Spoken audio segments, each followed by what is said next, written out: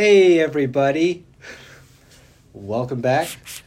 It is I, Dr. Pete Lucio, sitting across from, again, registered dietitian Christopher Barrett. And today we are going to be talking about intermittent fasting, also known by some as time-restricted eating. It's a topic Chris and I have gone back and forth on a couple of times. Yeah. Chris has more formal education and clinical experience, whereas mine is Googling on the internet and listening to Rob Wolf talk. It's more than that, but so I think it's, firstly, we should say, are we going to be talking about general population or athletes? So I think what let's start with just the general population. Gen pop. And then what we'll do is we'll go into sort of the athlete's world. Okay. General population. Oh, well, actually, you had mentioned earlier we should define what it is first, right? Yeah, so for those people who don't know what intermittent fasting is, essentially what it is it's a sort of a set pattern at which you're going to eat, stop, and then eat again, right? So that's really a basic definition. And there's so many different types of sort of facets that you can sort of fast, right? So you can do, the ones that I'm aware of is the 5-2, right? So basically, essentially, you're going to eat for 5 days, and then you're going to fast for 2 days during the week, which you're not going to eat at all. So 24 hours of not eating. Then the other one that I'm aware of is basically you're going to eat for 8 hours. You have an 8-hour window. And then for the other hours that you're up, or essentially you could be sleeping, is you're not eating at all. So again, you have 8 hours to eat, and then you have a window of 16 hours of not eating at all. There are other types, and that's what I sort of wanted you to go into a little bit more of too. Sure. I think intermittent fasting got really popular, I think, by the Lean Gains model. I forget the gentleman's name, but it was essentially an intermittent fasting protocol where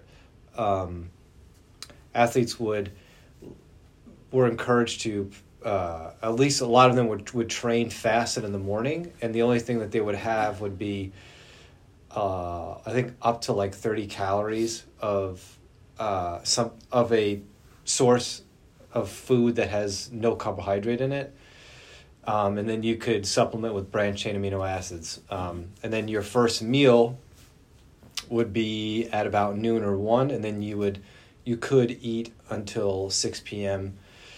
There was Lean Gains, and then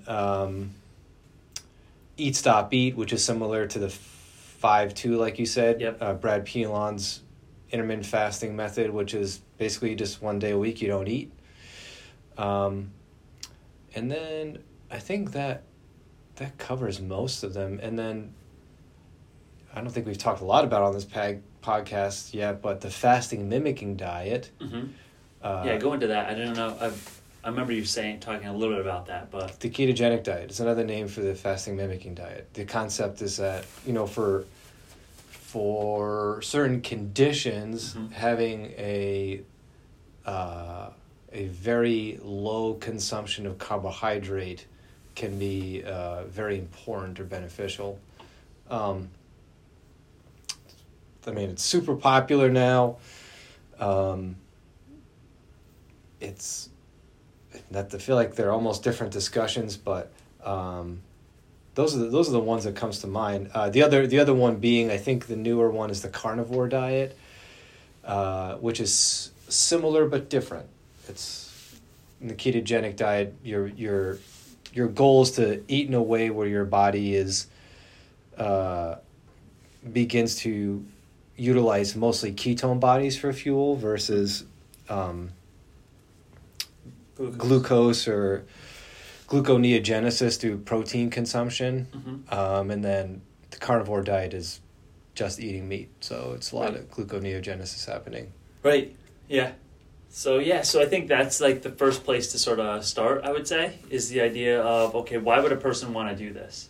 Right. So regardless of if you're doing ketogenic diet, if you're doing the 5-2 fast, if you're doing sort of the fast of 16 hours, the major thing is calorie deficit, right? Right. So I think that's a key thing for everybody to sort of understand is all you're trying to do with all different types of diets is to create some type of calorie deficit that is quote unquote easiest for you. If you want to lose weight. For sure. For Gen right? Pop. Yeah, for the general population. I want to go back to something you said regarding like lower carbohydrate diets. So I had a unique experience. I was talking to a local track and field team, and I was talking to the team and saying sort of how like ketogenic diets are not for athletes who are looking to improve endurance and improve like race performance for like a 1,500 meter runner, for example, or a mile. And what he was sort of saying, and he sort of said, I don't allow the ketogenic diet on my team because the research is very, very clear for athletes that it's not good for endurance athletes who are looking to increase their pace, so to run faster. Yeah. Ultra marathoners and extreme ultra marathoners may be different, Right. but for Different that energy population, systems. right? So going back to the general population, trying to create a calorie deficit is the major goal for weight loss. And I think these are just different ways for people to do it, depending on what they sort of struggle with. Right. The one thing, and I'd like to pick your brain about it, and I've experienced through my sort of young career, people when they try to lose weight, right, and they overeat something, it is very psychological. There's a lot of psychological components to it. How would you go about that with a person who comes into you and let's say they have a very difficult time with food X? How would you go about that from a psychological perspective?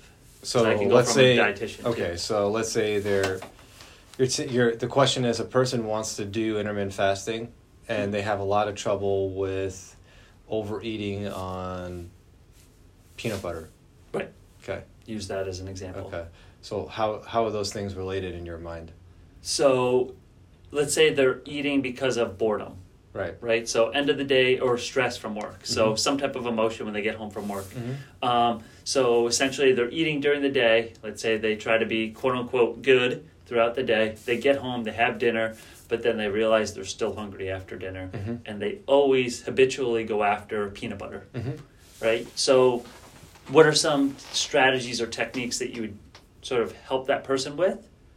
Right. To sort of with weight loss. Absolutely. So I think for anybody, it's beginning to understand the difference between physiological hunger and emotional hunger, right? Physiological hunger is often felt in more the body than the head, Okay. right? So, grumbling, low energy, feeling cold. Anything you would add there? So I think for me, one of the clearest distinctions is somebody is actually trying to look for a specific food. Right? So somebody when they're going through an emotional hunger state, we'll use the example of peanut butter. I really want peanut butter. Right? So a strategy that I'll use with a patient is I ask them, what's a food that you really don't like, but you also would eat it? Yeah. Right? So for most people, it's something like cottage cheese. Yeah, sure. Or like baby carrots. So what I say is, would you be hungry enough to have that food? If they say yes, that's an excellent question. Then what they said, if they're saying yes to that, guess what that means? They're actually probably physically hungry. Yep. The other thing is after they're done eating that item, right? So after they're done eating the peanut butter after an emotional issue or an emotional eating episode, then what happens is they're still not satisfied. So, right, because they were never hungry in the first place. Right. So that's a key those are two key distinctions that I'll make with a person to sort of identify that, like, that was an emotional eating issue versus an actual physical hunger. Yep, and it becomes really tricky to tease out potentially because a lot of the foods that we psychologically crave are foods that are meant to be eaten in bulk, right? So, and again, there's a difference between unsalted, unsweetened peanut butter versus Jif, right? That's a food that is potentially designed to eat a whole bunch of. Right. But I think you're totally right. So that whole piece about craving it is largely in the mind, right, versus in the body. Yeah. The other aspect I think that's important that I sort of like illuminate for a patient would be the idea that hunger is an okay thing to go through. Yes. Right? It's totally fine to be hungry. I always like correlate it with sleep in the sense that like when you're tired, you can always watch another episode of Netflix or of your favorite show. Yep. Right? It's the same thing with hunger. You can push it off, right? You can push it off for a little bit, but you don't want to keep pushing it off and pushing it off and pushing it off because then it's going to get worse, or you're going to have something that's even worse than just hunger. You're going to have basically an eating disorder, essentially. What happens is, in those cases, is that it becomes harder and harder to distinguish emotional hunger and physical hunger. For sure. So they just get all wrapped up in each other. For sure. With intermittent fasting, a lot of how it was initially marketed was, I can eat as much as I want, whatever I want. Right. And I will, and people on videos, on the internet just shredded, right? Questionable. Yeah. Questionable. Very questionable. That some of that came out later on. Yeah. But we know, and some of the research actually that I'm aware of on the utility of time-restricted eating does support some of that if you eat in a smaller window of time, in a condensed window of time, that can actually improve biomarkers of inflammation in populations who are suffering from things like cancer, from my understanding. But for especially like weight loss, body comp, like going back to what you're saying is all the research that I've ever seen, and I'm not in the field of dietetics, is it's how do you establish a calorie deficit? Right. Oh, and that's it. And then you think about like, why is the ketogenic diet so effective, right, for many people, right? So first you initially want to say there's a lot of water loss that's going to happen with carbohydrates, right? So when we talk to athletes, that's one of the major reasons why you don't want to do that when you're performing, right? Because you're essentially going to be losing a lot of that fluid that you want to hold on to. You have to supplement with salt usually. Yeah, but salt, so think about this. So go a little bit scientific for you. Carbohydrates need salt in order to get into the cells that they need to go into. So it also brings water along with it. Yep. So when you also consider sort of the ketogenic diet, it removes a lot of those emotionally eaten foods. Right? So if you're extremely strict on the ketogenic diet, peanuts, nuts, all of those things are also off the table. Yep. Right? So I don't think, and this is just, again, anecdotally from the patients that I've worked with, I don't think many people know exactly what the ketogenic diet consists of. No. They think it's just protein and like high-fat foods.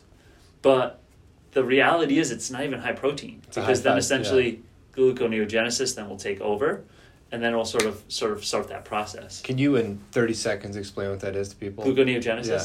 So it's creating glucose out of something that's not glucose. Protein. So there's really 4 major gluconeogenic sort of elements, right? Alanine, right? Glycerol, right? Then what you have is some types of, or you're going to have some type of like pyruvate, and then also lactate. Those are all going to create some type of, that's going to translate into glucose, essentially somewhere. Energy so production. in 30 seconds, basically, quick and easy, it's something that's going to create glucose out of non-glucose items. I realized we said that word like 5 times and never explained what it was. I think you're right. I think so the ketogenic diet got marketed as a weight loss tool. Yeah. And it's the most restrictive, hardest to follow diet there is. And it's one of those things where if you go off of it, it takes a little bit of time to go back into it. It's not one of those things you can just go on and off. Well, that might be up for debate. To get into ketosis, I mean. Well, if you supplement with ketone esters, right, and for some people, just one serving MCT oil will knock them into ketosis. Right. So there's ways of cheating is not right, but there's ways of having that process be initiated very quickly. Right. But it's not. I think that's maybe even different than what you're talking about. Like actually doing it through food. Yeah. Oh, yeah. Through nutrition, it's very difficult. Through nutrition. Yep. And the idea of how ketosis maps onto the intermittent fasting is just you're deprived of a certain amount or type of macronutrient. Right. And your body changes. So I think, and I like to take tangents, so I think this is an interesting tangent, but a lot of people, when they talk to me, especially athletes, talk about cheat days.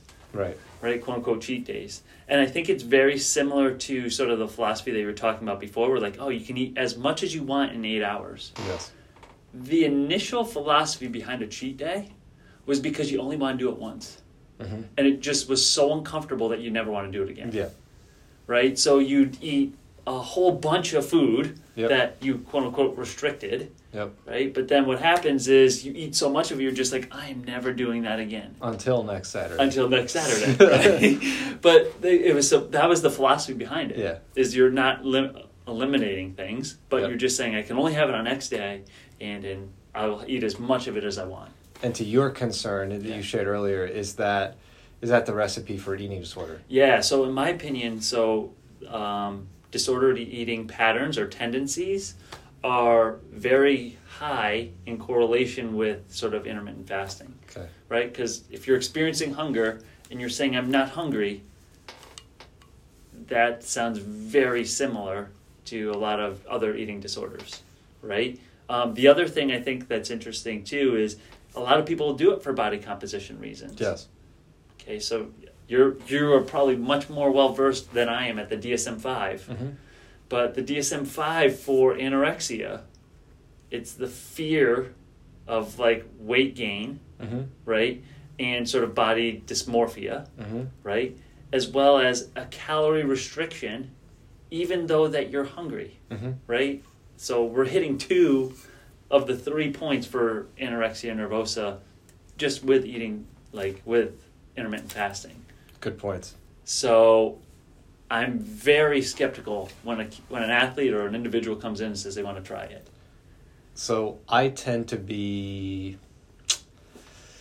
a little less pathologizing around Okay. intermittent fasting for 2 reasons. Okay. And both of them are cultural, right? Meaning that it has become part of our culture as an acceptable means of addressing weight loss. Okay. Also, boy, I'm probably going to get people who disagree with this one. Okay. But outside of our culture, Yeah. how many societies are eating breakfast, lunch, and dinner? I don't know. That's a question. Right. Right? Is our, are we trying to is it not export, but is this a way of eating that a lot of humans have done and maybe still do, Mm-hmm. that we, not pathologize is the right word, but because of how bizarre our culture is around eating, weight loss, Yeah. and fitness, that it just ends up getting thrown into this whole ball of strangeness. But I do wonder how much of it is culturally based, both currently and globally and historically. But also, of course, if a person has a history of eating disordered behavior, Right. they should be very cautious about approaching that. And I think I want to clarify too. So I'm not saying if you're doing intermittent fasting you have an eating disorder, Yeah. right? It's very similar to eating habits that people with eating disorders have. So it's a tendency that they have. Right? I'm going to, yes, in the worst case, I'm going to undereat, Mm-hmm. and then I'm really going to work out hard, Right. and I'm going to just eat anything, Right. And then I don't feel so good. I'm not losing weight. Let's do it even harder. Right. Let's restrict the window even more, and let's double our cardio or whatever. Yeah. And so, like you're saying, it's a slippery slope. Right. And I think it depends on the person. Right. It really depends on the person. No, I agree. For Gen Pop, Right. it depends on the person. For sure. If you're an actor training to be in a movie and you want to look a certain way or something Right. like that, a lot of actors I've heard talk about, intermittent fasting protocols, which is possibly not true either, as whether or not it's actually effective. Athletes are different. Yes, totally different. Why? So I would say an athlete many athletes who I've worked with have a hard time just getting in enough calories that they need. We've talked about the RED syndrome, right, or the relative energy deficit in sport. Many athletes don't get enough calories in, right? That's why we see potentially injuries, right? That's why we also see underperformance when it matters. So yeah, I think with athletes, it's definitely a recipe for decreased performance. And I think that's why you'd work with somebody like myself or yourself, right? So like a registered dietitian and psychologist, because you need to be able to fuel properly, not just to get calories in, right? But to get the spectrum of things that you also need. And why? Why are you doing it? Do you want to lean out, right? Is that actually one of your goals during the season? Is that something you can actually do and perform the way you want to perform? Right. Figuring out, we've talked about this at least twice in this podcast. Like, why are you doing it? Ask yourself why. Oh yeah. To my knowledge, there isn't evidence of performance gain on utilizing intermittent fasting protocols. Yeah, I mean, the research is pretty clear on the sense that if you're in a huge calorie deficit, you're not going to be able to perform, right? It's almost like common knowledge. The other thing, and I saw this in not a research article, but I saw this in some journal article, not research like peer reviewed, but just like outside magazine. It's almost like if you have your bank account and you just keep asking to take money out, take money out, take money out, take money out, sooner or later, you're going to have zero.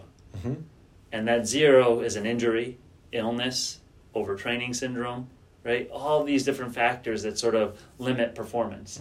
I think one of the best things an athlete can always think about is the more consistently that you train without any stop, right, that's not in your control, the better you're going to be. Yeah. I think if you undereat, it's just a recipe for like decreased performance and injury. Yep. Chad Wesley Smith from Juggernaut Training Systems talks about consolidation of stressors. Yep. Right? Undereating is a stressor. For sure. Undersleeping is a stressor. Overtraining is a stressor. Or training in a non-fed state. Yeah. So I think that's the biggest thing that I see with athletes is they don't eat before an event or before competition or before practice. So do you think that's lack of education, or do you think that... I think it's a mix. I think it's it could be a lack of education, but I also think it's a lack of time. So when I work with a lot of college athletes, biggest thing that I see a lot of, they don't eat enough. And they're running from class to class to class just because they can't stop at the dining hall. Because the dining hall's all the way across campus. And that's when I work and educate them on bring something with you. And they don't have necessarily like the established life skills yet to like... For sure. To manage all of that and plan meals and pack meals and all that stuff. Yeah. No, I think that's an interesting point. I wonder if it's also something else though. Like, what's the other side of that? The other side of not eating before. So you said it could be education. Oh, you said education or time. Yeah. The other thing I think that's a really sort of light bulb moment is when an athlete does it and it sticks and it feels good. They exercise, the performance is good. I always say the meal that you're having before you perform or before like your practice isn't necessarily going to be the thing that will help you perform like an hour before, right? Unless it's caffeine or something like that. But it's that thing that's going to give you a little bit pushed at the end of practice when everybody else is sort of tired, right? And as you're consuming something, hopefully if your practice is longer than 90 minutes, right? Consuming something when you're practicing. I totally hear that. I also wonder if there's still... This isn't a wonder. This is real. If there's like a mentality of like no pain, no gain. Oh, of course. Right. If I suffer more, I'm going to get more. And because you will suffer more Yeah. when you are not eating. Well, I think that's a good point. So, I mean, I've done this occasionally too, where I don't eat enough before I train, right? You feel like you're training harder. Yeah, you feel like you're training harder, right? But I also think the other thing is, like, it's just like going through the motions. Like, I don't know about you, but when I'm fed and I'm training, I feel like $1 million. Like I feel like, oh my God, the weight's lighter, the reps feel faster, right? Those things are more important to me than sort of just like, oh, I'm just going to go and squat X pounds, right? I think that's really important, is like get the most out of training versus just training. Yeah. That's a good question. I will agree that training fed is a much more comfortable, enjoyable experience. Sure. I would say sleep for me is the more determining factor. True. It's a hot commodity. Yeah. And I know that there are certain days that I'm going to be I'm not going to be rested. Yeah. But if I don't train, the training won't happen this week. Right. So, but think about that. That's also high school kids, college kids with exams, right? So I think you almost have to sort of like make that a prerequisite before you train, is like sleep enough, right? Yes.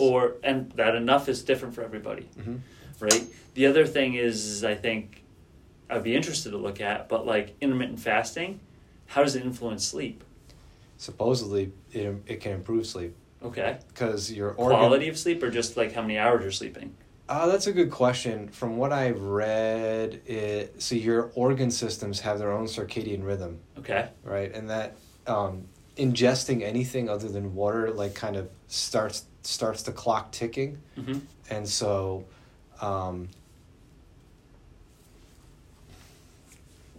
Well, it's hard to kind of, now that I'm thinking about the findings, like a lot of it is like stopping eating at like 6 p.m. Right. But you could do that and just eating 3 meals a day. But I'm also going to say this, right? So we'll go back to general population. Oh, you could go to athletes too, but general population. Let's start there first. There's research that's done with like elderly individuals, right? In regards to like protein intake prior to bed, it's much better at sort of maintaining muscle mass or maintaining sort of that protein synthesis, so the breakdown and the buildup of sort of skeletal muscle. It's much better at that than if you go to bed fasted, which is obvious because, again, your body is doing that recovery overnight. Same thing for an athlete. I think it's just another opportunity to get in enough calories. The only thing I stress with athletes before they go to bed and eat is make sure that it doesn't make you have like that acid reflux or that GERD symptoms. Yeah. As long as it doesn't do that, I'd say you're okay. So I should also clarify that none of my awareness regarding time restricted eating on sleep is with athletes. It's all with Gen Pop. Yeah. So to your point is good. But I'd be interested, right? Because you say like when people are like when they're on intermittent fasting, they sleep more. And then what I think about is it because they're tired, like physically tired, or is it because they're just not eating enough? Yeah, or they need to recover more from the stress of being underfed. Right. So I think that'd be interesting to look at. Another idea in this concept of consolidating stressors is that intermittent fasting is another stressor on the nervous system. And so if you're an athlete, professional, college, high school, all of us have enough to be stressed about or worry about. Sure. And you're just adding another stressor on your body. For sure. So in a less ideal situation, that stressor is pulling away from your body to adapt to whatever the training stimulus you're trying to use is. Yeah. And I don't know about you, but I think when I work with athletes, I always ask them, why do we need rules about eating? What do you mean? Like, intermittent fasting is rules. Yeah. Right? I mean, we have plenty of rules on ourselves already, right? I think it's really just listening to your body. And I know there's a whole idea about like intuitive eating, which is a very complex sort of like way of eating. But I think it's, in my opinion, it's the ideal way for an athlete to consume their calories. Yes. So with a caveat, so if an athlete is trying to gain weight or a person is trying to gain weight, they are going to eat past full frequently, right? Same thing when somebody's trying to lose weight. It's okay to be hungry, like we said in the very beginning, or to be slightly over full if you're trying to gain weight, but that's for a purpose. Yes. So I think where it might, not that it doesn't apply, but doesn't, we can't say it applies 100% is for Gen Pop populations who are suffering from something like metabolic syndrome, where they're, physiologically their cueing for satiety and fullness is just not regular, and so they can't quite trust yet what their body is telling them. Right. But I think it's something to consider for anyone in the long term. Yeah. To be able to trust your body and what it's saying. Yeah. For sure, definitely. Yeah, and I think that's the sustainability, though, of it, right? Because many people with weight loss, we go back to Gen Pop, it's not sustainable. We talked about that with the ketogenic diet. It's you can't do it forever. Well, what's not sustainable? Ketogenic diet. I know that's a very abrasive comment, but I don't think it's actually feasible to stay on it for the rest of your life. Okay, I'll give you that. What do you think intermittent fasting is? I don't think it is either. I'll give you a good example, right? So I always like to, and I'm not a parent, so you'll probably answer this better than I can. I think it's very difficult to do intermittent fasting with kids. I just couldn't imagine doing that 5-2 with kids and making it seem like it's okay to do. You might be surprised.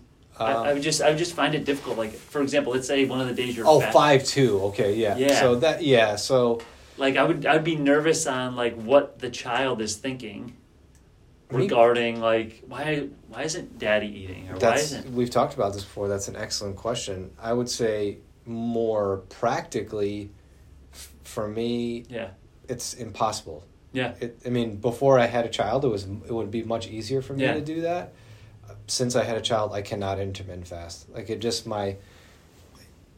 There's so much more having to be on. Yeah. Right. That requires more energy. Can I ask you this? Yeah. I don't mean to cut you off. What do you think? Can you do the ketogenic diet? I don't know. I haven't tried. But how would that influence the child and all that kind of stuff? I don't know. I think I'd be interested to see.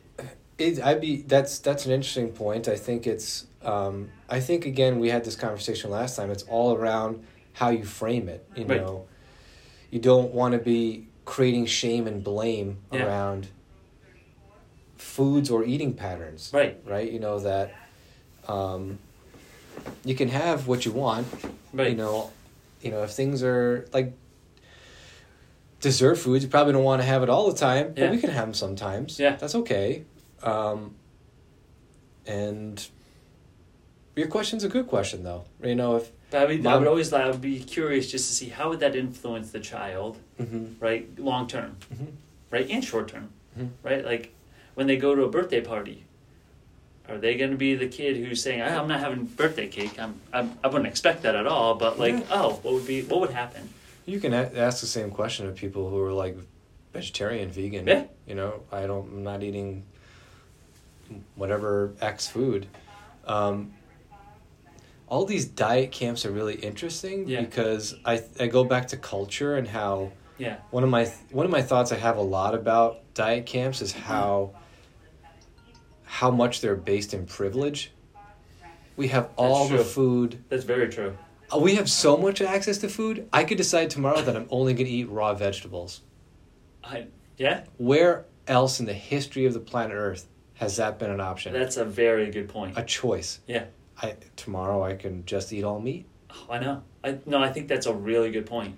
And I think that really gets lost in, because it ends up being just kind of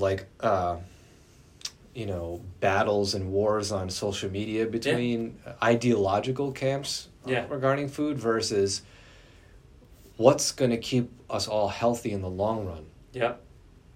There's broad sweeping concepts, and then there's idiosyncrasy. Yeah. Right?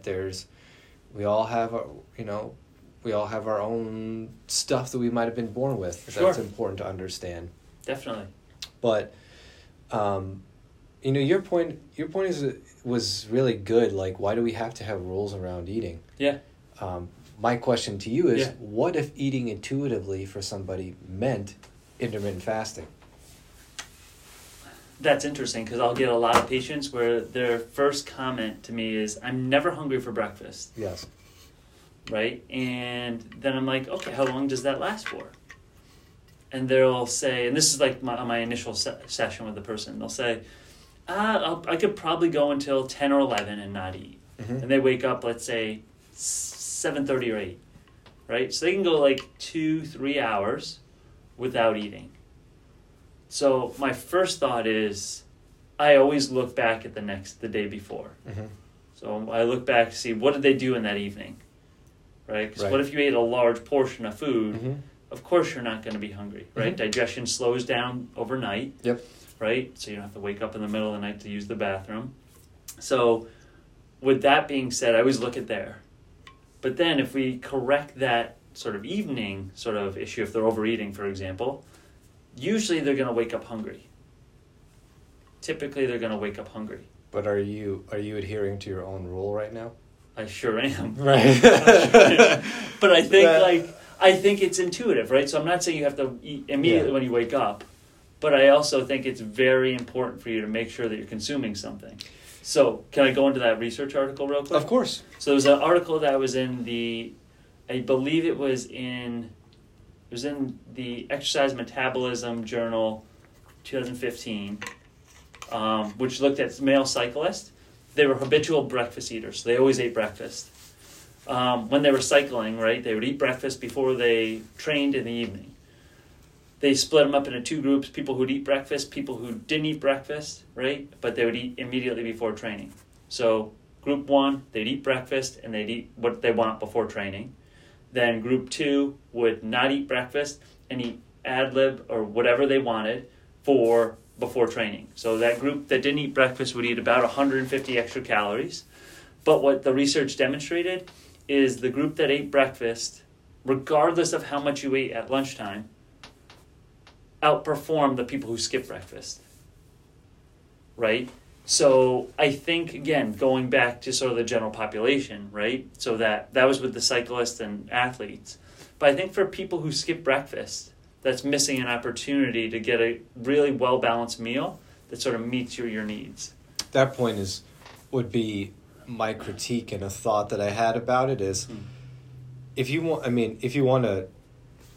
an athlete and you are considering intermittent fasting as a way to eat, got to make sure you're hitting your caloric and macro needs and micro needs too, right?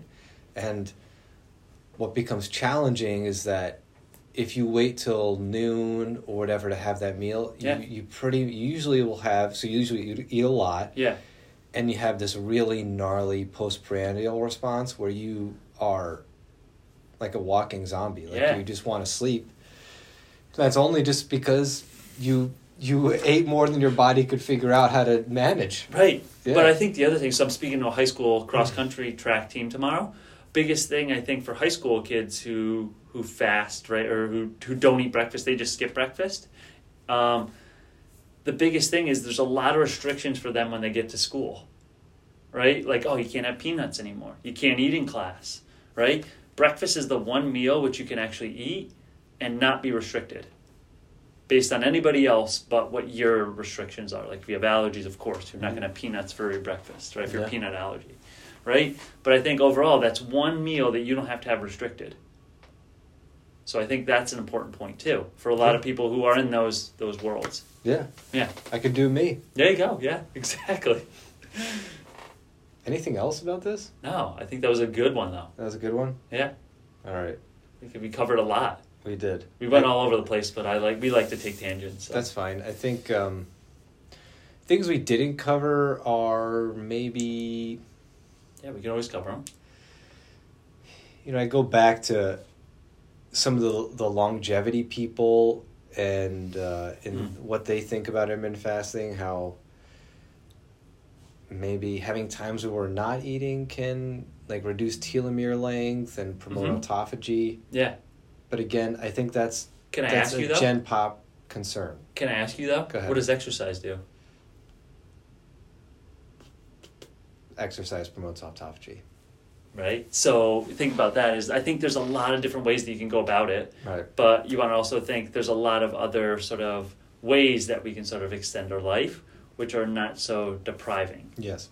Right? Because I read a lot of that research regarding like calorie restriction and inflammation and all this kind of stuff. So I just think it's very, very difficult for people to do. And the calorie restriction, and this is I would just say it's very difficult for people to do. Mm-hmm. And is it worth it? Like we said in the beginning, like, why are you doing it? I mean, if you deprive yourself for so long and then you get to be like 112, like, is it worth it? Why are people doing it? Because they don't know how to eat. Right. And what they imagine is that intermittent fasting will get me to a six-pack. Yeah. Well, that's how it was first, if you remember, that's how it was, I think it was was it? I'm trying to think of his name. Oh, he's from like the Europe or something, Netherlands or something. Yeah. Start with a B, Mark? I think it was like, I can't remember, whatever. But I think that's how it was initially pushed out. Yep. Was like, oh, you get super lean. Yes. Right? Because, it's going to affect all your hormones, right? And all the different hormones, right? But yeah, I think it's just... Jury's out. Yeah, jury's out. Jury's but, out. Can I say one other thing? Yep. What's the difference between intermittent fasting and 3 meals a day? Well... Breakfast, lunch, dinner, like grandma and grandpa used to eat. That's a good question. I don't have an answer for that right now. Because I think, right, if you think about it just like logically, you're still fasting and you're utilizing those calories you took in, right? What's also interesting is a lot of aesthetic sports utilize breakfast, lunch, dinner. Yeah. Because just exactly like you're saying, you have a targeted initial meal that is meant to boost performance. Yeah. And then your second meal is a recovery meal. Right. Right. So. I know. Hey. I'm with you. I know. It's just interesting. I think it's interesting. I find it really fascinating on like how things become popular. Yeah. Like intermittent fasting, like ketogenic diet, like a lot of just different like eating styles or patterns. Well, and then there was Dave Asprey and the Bulletproof Exec. Oh, do you remember this guy? Yeah. Yeah, I think that's what really took it to the next level. So you'd have your Bulletproof coffee. Yep. Which was 2 tablespoons of grass-fed butter. Well, actually, I don't know how many. I'm just going to let you know. You know this, right? A stick of butter is 8 tablespoons. Oh, yeah. I'm aware. That's a fourth of a stick of butter in your coffee. 100%. So, I don't know. I don't remember the original recipe, but it was... Wasn't it coconut oil, too? Well, MCT oil. Yeah, that's what I meant. Yeah. Yeah. MCT oil or coconut oil or one of those. Yeah, and he's like, I don't have to eat for the whole day. And now people know, you just, consumed 1,000 calories. So that's your macros for most of the day. Yeah. But yeah, just that, how did that catch on? That's what I mean, how popularity of things. I just find it fascinating. I think we're I think we're really grasping at straws. Yes, many individuals are. Yeah, how to be healthy. Yeah, because the way health is marketed on television and social media is, it's going to happen quickly. It's a 30-day juice cleanse. Yep. Whatever 30-day metabolic reset with keto. Right. That's not what it looks like. No. You have to. So intuitive eating is so challenging because of how much work it takes. Right. It takes so much work on yourself and energy psychologically to think about what you're doing. But can I just throw in one point for you? Yeah. How much energy is food taking up in people's lives in general right now? Well, that's depends the thought about it, all the people, their thoughts about it, the program that they're following maybe, or the macros that they need to hit. It's taking up a lot of energy. Depends on who you're hanging out with, yeah. I know. Some people 0, some people a lot. Right, but I think the population that we're thinking of, it takes up a lot of energy. And I don't think it needs to take up that much energy. Yeah. And that's why I really like the intuitive eating sort of pattern, because you're helping yourself, right? Versus depriving yourself all the time. So in psychology we differentiate between intrinsic value and extrinsic value. Mm-hmm. Extrinsic value is like, I will look better, and so I might get rewards. Right. Like intrinsic value is, it teaches me something that's important that becomes part of me. Right. Right. It's valuable in that way. Yeah.